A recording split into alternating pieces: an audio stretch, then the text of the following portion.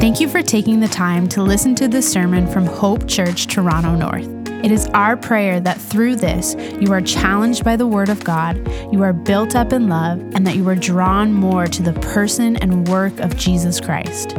We want to remind you, this is never meant to substitute God's good plan for you to be present in a local church under the care of qualified elders.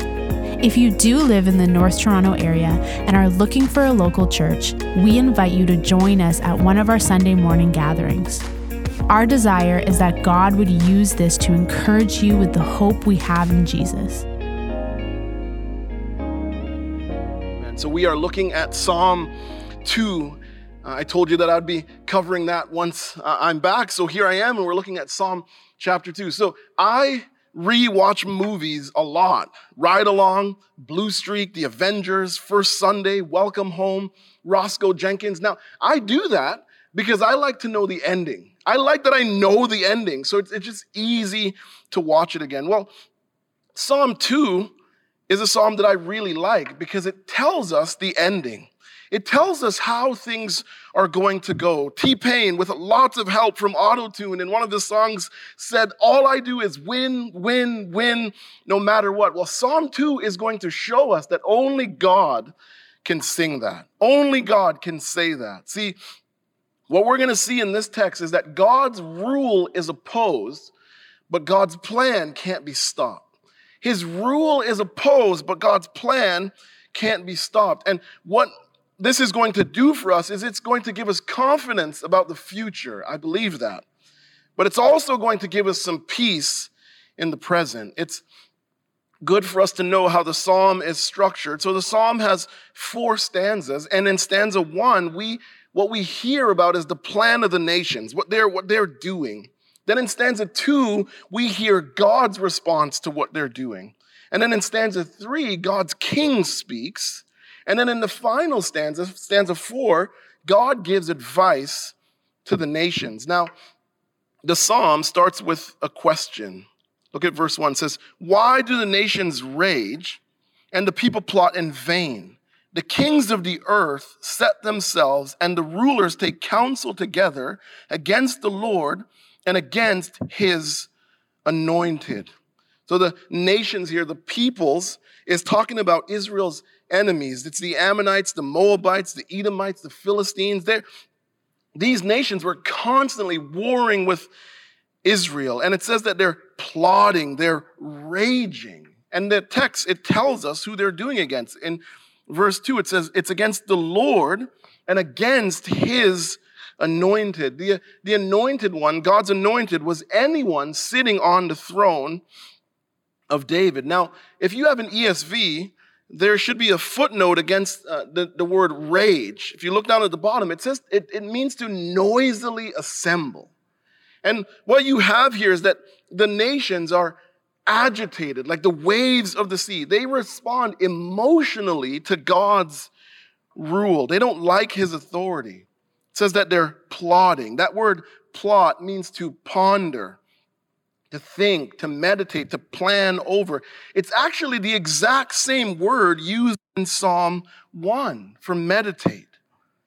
See, people who love God are thinking always about what life looks like to please God, what God wants. They're thinking about God's word, what it means to glorify God. That's what Psalm 1 teaches us, that we think about the word of God and how to apply it, how to live it. But Psalm 2, what it shows us is that people who hate God, they plot, they think about how to get rid of God. And the second half of the verse gets more specific. It focuses on the people with the most power. Rulers and kings, it says. Now, these words are actually broader than heads of government. That's what comes into our minds when we hear rulers and kings. We think heads of government. But it's broader, and in our context, it includes anyone who has power and influence. Anyone who can move the world just by making one statement. They have power and influence. See, human beings don't like God's authority. Verse 3 makes it clear. It says, they say, let us burst their bonds apart and cast away their cords from us. They want freedom. They want freedom from God and his king. They view God's rule as bondage. And this spirit is still alive today. Our culture says that to live by God's standards, to live by God's rule, to be under God's authority is not freedom. It's bondage in their minds. It limits our freedom, the culture says. They want to just do whatever they want. They think that's what it means to live free. True freedom, though, true freedom is living a life, being set free. Let me say it this way. True freedom is being set free by God to living life the right way. True freedom is not a life with no restraints and free from God. See, a life that is free from God may have moments of pleasure, but it has lots of regret. And when we're honest with ourselves, when we look at the way that we've lived, when we rejected God's authority over us, there's so many things that we regret, wish we could change. Verse 1 says that their plot is in vain. What they're doing is a waste of time. It's like watching an episode of Maury Povich or 90 Day Fiancé. You've got better things to do. It's a complete waste of time, and it's a waste of time because of who they're plotting against. Now, the psalm here is about to shift. It's going to shift from telling us about the nations to telling us about the response of God. Verse 4 says, "He who sits in the heavens laughs. The Lord holds them in derision." When we see hostility towards God's rule, his response should encourage us. His response should encourage us. Now, we're told a few things about God. It says that he sits in the heavens. Another way this could be translated is the one enthroned. The word here for Lord is Adonai. It means master of the universe. It's telling us that God is above it all, that God sees it all, that he's bothered by none of it all. None of it bothers them. That's why it says that he laughs. God's position is so secure that he thinks what they're doing is funny. He mocks what they're doing. He holds them in derision, the text says. This little gathering is no threat to God. It does not even shake him. It's like a cat hissing at a lion. It's like that wiener dog. Have you seen those little things just barking at a pit bull? It's like me challenging Carla to a sing-off. There's just no threat at all. See, what we've got to make sure, Psalm 2 challenges us to make sure that when we see hostility towards God and his church, that we have God's perspective, that we're seeing it from the way God sees it, that it's no threat to him, no threat to his plan for the world, no threat to his plan for his church. That's why Jesus says, "I will build my church, and the gates of hell will not prevail against it." Verse 4, what it also does is it teaches us about the doctrine of God's sovereignty. It's highlighting the sovereignty of God. And when you read the Bible, when you read Scripture, what it tells us over and over and over about the sovereignty of God, that God is sovereign over nature, that God is sovereign over animals, that he's sovereign over nations, that he's sovereign over human decisions, sovereign at all times. And everything that happens in these areas, even the things that don't make sense to us, everything that happens in these areas, God uses, hear me on this, T-North, God uses for his plans and purposes in the world. That's why in Genesis 50, verse 20, Joseph can look at his brothers and say, "What you planned evil against me, but God planned it for good." You see that? What they meant for evil, God used for his own purposes. And the clearest example of this, what Joseph's brothers do to him, point forward to what Jesus' brothers did to him by hanging him on the cross. And that evil God used for his purposes to save us, to make salvation possible. See, what I want us to have here from verse 4 is a big view of God. God is not a pushover. He can handle his creation. J.I. Packer said, God's absolute sovereignty in creation is basic to biblical belief. We are constantly told in explicit terms that the Lord reigns as king, exercising dominion over great and tiny things alike. God's dominion is total. There's no spot, there's no place where God does not have dominion. He wills as he chooses and carries out all that he wills, and none can stay his hand or thwart his plan. You can't stop God. His rule is opposed, but his plan can't be stopped. And God's plan is always for the good of his children. No matter what is going on, God's plan is always for the good of his children and the glory of his name. His rule is opposed, but his plan can't be stopped. Look at verse 5. It says, then I will speak to them, then he will speak to them in his wrath and terrify them in his fury. When God speaks, they're afraid, saying, as for me, I have set my king on Zion, my holy hill. He says, I've set my king on Zion. Zion here is speaking about Jerusalem. And the word I here in Hebrew is actually in the emphatic.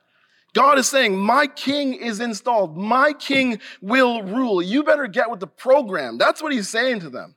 You better get on my plan if you want things to go well. And then God's king speaks. Verse 7 says, I will tell of the decree.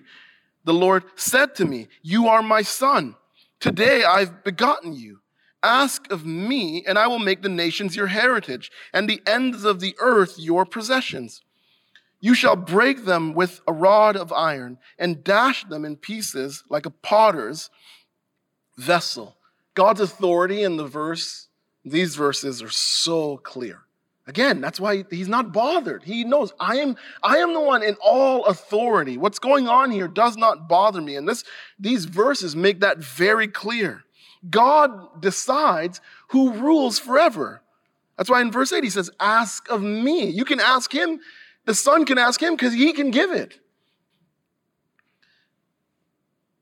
He promises that his king will rule, and his promise should comfort us. It should comfort us. Verse 8 speaks of the extent of his rule. It says the extent of his reign. It says that the nations will be your heritage. The earth will be your possessions. God's king will own it all. He will have it all. Then we see the power of his reign. Verse 9 says that he will break them with a rod of iron. God's king will break the proud rebellion that is going on earth. This rebellion that we see here, back in this culture, it's still going on now. Ever since Adam and Eve, Genesis 3, this is the world that we live in, a world that is in rebellion against God. And that's why our world is so broken. That's why there's so much pain. That's why there's so much struggle, because of sin. And the king is going to break that proud rebellion. In verse 7, he says, you are my son. Now that phrase should catch our attention. In the book of Samuel, God promised that his son would come and reign forever. 2 Samuel 7 says, when your days are fulfilled and you lie down with your fathers, I will raise up your offspring after you, who shall come from your body, and I will establish his kingdom. He shall build a house for my name, and I will establish the throne of his kingdom forever. I will be to him a father, and he shall be to me a son. This was God's promise. But if you look in the history, the Old Testament, you'll see that none of David's children fulfilled this. All of his sons some of them were okay, but they're basically terrible. They failed. This is fulfilled by God's own son, Jesus Christ. In Luke 9:35, it says, a voice came out of the cloud saying, this is my son. God speaks. He says, my chosen one. He says, listen to him. This is what God commanded. He commanded that his son would be listened to, obeyed, followed. But is that what happened? No.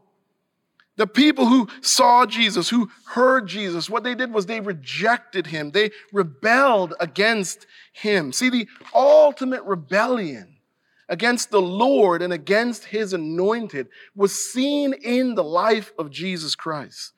The early church makes this clear. Acts 4:24, after experiencing some heavy persecution, they pray and they say, "Sovereign Lord, who made the heavens and the earth and the sea and everything in them, who through the mouth of our father David, your servant, said by the Holy Spirit, why did the Gentiles rage and the people plot in vain? The kings of the earth set themselves and the rulers gather together against the Lord and against his anointed." Here comes the clarity. "For truly in this city they were gathered together against your holy servant Jesus, whom you anointed, both Herod and Pontius Pilate, along with the Gentiles and the peoples of Israel, to do whatever your hand had planned and predestined to take place." They rebelled against Jesus. They killed Jesus. But even though they killed Jesus, God raised Jesus. And the resurrection showed how pleased the Father was with the Son for the perfect life that he lived and his willingness to die on the cross. The resurrection also showed that our sin was covered and paid for. And Jesus now, he will inherit all the promises in verse 8. Again, you got to go back to the early church to see this. Acts 13. Says, "You are my son. Today I've begotten you." And as for the fact that he raised him from the dead, no more to return to corruption, he has spoken in this way, "I will give you the holy and sure blessing of David." Now you're probably like, why are you telling us all this, Marv? Why are you walking us all the way around, showing us the way that the Bible connects together, that it's one large story? Why are you showing us all of this? Well, I'm showing it for a couple reasons. I want to give you confidence about the future. I want to give you peace in the present. I want to give you joy in the present. I want to make our church commit to the church in the present and not abandon it, not walk away from our faith. I want to make us be committed to the mission because this is where the world is headed. We need to hear that right now. Our world is upside down. But Psalm 2 just sharpens our perspective. Dale Davis said, "Yahweh's decree controls history. This is the word that determines what will take place and prevail in the history of the world. The certainty of this decree needs to infect your worldview." Think about that. That what is said in Psalm 2 should affect the way we look at the world. It should help us see the world in the right way. It should color the way you look at politics, which seems to just be all over our faces right now, and the world's condition. You may not know what to make of them always. There are things going on right now. I was talking to Kim about this. I don't know how to make sense of so many things that we're seeing. And I'm sure lots of us feel this way. But you know where history is headed.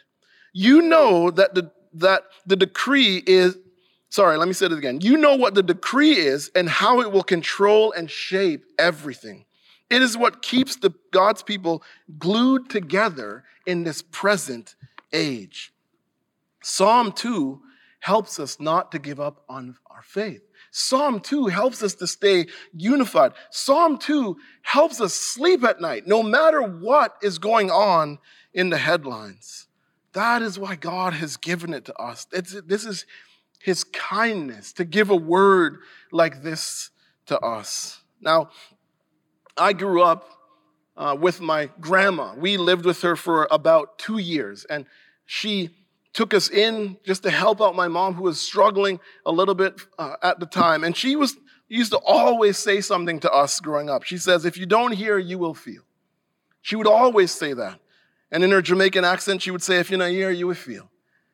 She just warned us.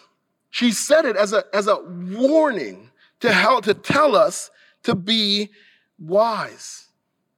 And what my grandma would do, and she would do it regularly, but what she would do, God does now in verses 10 to 12. He turns now and he speaks to the kings and the rulers. His son says the decree. This is what's going to happen. And now the father turns and he says, I've got something to say to you. And what he says gives us further insight into the character of God. Verse 10 says, now therefore, O kings, be wise, be warned, O rulers of the earth. Serve the Lord with fear and rejoice with trembling. Kiss the Son, lest he be angry and you perish in the way, for his wrath is quickly kindled.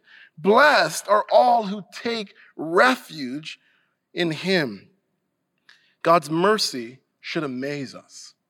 That's the insight we get into his character, that he is merciful. He says, therefore, one translation says, and now. God's like, based on all that I've just said to you, based on all that you have just heard, now do this. O kings, be wise. O kings, be warned. He's like, listen to what I'm saying. The rulers and kings are given a chance to repent. They're plotting against God. They hate God. They want to get rid of God and his anointed. They don't want God's king reigning over them at all. And God looks at this rebellion and he responds with mercy. He gives them a chance to avoid disaster. I think about, like, if somebody attacks me, am I thinking, you know what, let's be merciful? That's not necessarily our natural fleshly response. We're like, I'm going to get that person back. But look at God here. Do you see the mercy of God? He says, be wise. What you're doing makes no sense. Do this and you will avoid disaster. It says, lest he be angry and you perish in the way. For his wrath is quickly kindled. Verse 4 shows us the sovereignty of God. These verses show us the mercy of God. Now, you might not think that because it says that his wrath is quickly kindled. That might make us think that God is like that person who flies off the handle. You do something wrong and he just explodes at you, like the person who gets cut off in traffic. But God is not like that. It's true that sin grieves God. It's true that sin angers God. It angers him, it grieves him, because sin is us harming ourselves. And no good father likes to see their kids hurting themselves. And God does not want that for his children. It grieves him. That's why he commands us to avoid sin, to flee it. But even though he gets angry and it angers him, he's patient with us. 2 Peter gives us, again, good insight into this. He says, the Lord is not slow to fulfill his promise, as some count slowness, but is patient towards you, not wishing that any should perish, but that all should reach repentance. This is who God is. We rebel, and he is patient and merciful. He gives us a chance to repent. And there's an important word for the person who is rejecting God at this point here. And the word is this: the fact that Jesus hasn't come back right now is God showing you mercy. He is giving you an opportunity. He's giving us an opportunity to repent. I said the word opportunity weird. He's giving us an opportunity to repent, to believe, to be forgiven, to be changed. That's why it says, kiss the Son. It's a sign of faith. It's a sign of submission. It's a sign that you're making Jesus Lord. Again, do you see the character of God? He is merciful. See, the next time somebody tells you, the next time an unbeliever tells you that the God of the Old Testament is mean and angry, you need to respectfully tell them they're wrong. And then show them the scriptures.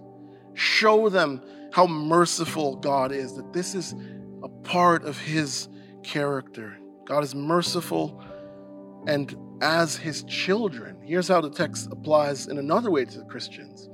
He is merciful. And as his children, Luke says that we are to be merciful, even as our Father is merciful. Part of imaging God well is showing mercy to others.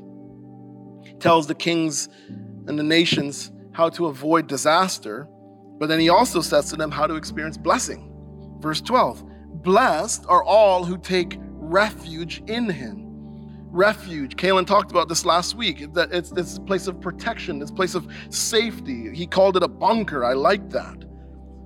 And this is what you're doing when you have faith in Jesus and God's King. You're going into a place of safety. You're going into a place of protection. You are blessed, the text says. Blessed are all who take refuge in him. See, Psalm 1 told us that the way to be blessed is to live a life guided by the word. Well, Psalm 2 shows us another way to be blessed, and it's a life in submission to the Son. Both these Psalms, they go together. Blessing, following what God says. Blessing, trusting in God's Son, Jesus Christ. It's wise to submit to the King so we don't miss out on God's blessing. It's wise to submit to the King so we don't miss out on God's blessing. God shows us how it's all going to end. That's why I like Psalm 2. He shows us how it's all going to end because he wants us to be confident about the future, and he wants us to be wise in the present, to submit to the Son. The text says, kiss the Son. Because when you do that, you are blessed now, and you will be blessed later. God's rule is opposed, but God's plan can't be stopped. Let's pray. Father, we thank you for your word that reminds us and tells us how it's all going to go. God, in your grace and in your mercy, you have given us the scriptures. Thank you for the Holy Spirit inspired, guided word that blesses us when we take a deep look into it, when we let it wash over us. I pray, Father, that Psalm 2 would just carry us, would be wind in our sails this week because of all that it tells us about you, all that it tells us about Jesus, all that it tells us about where the world is going. Make us hopeful, make us confident, give us peace, I pray. In Jesus' name, amen. For more resources or information about Hope Church, visit hopetorontonorth.com.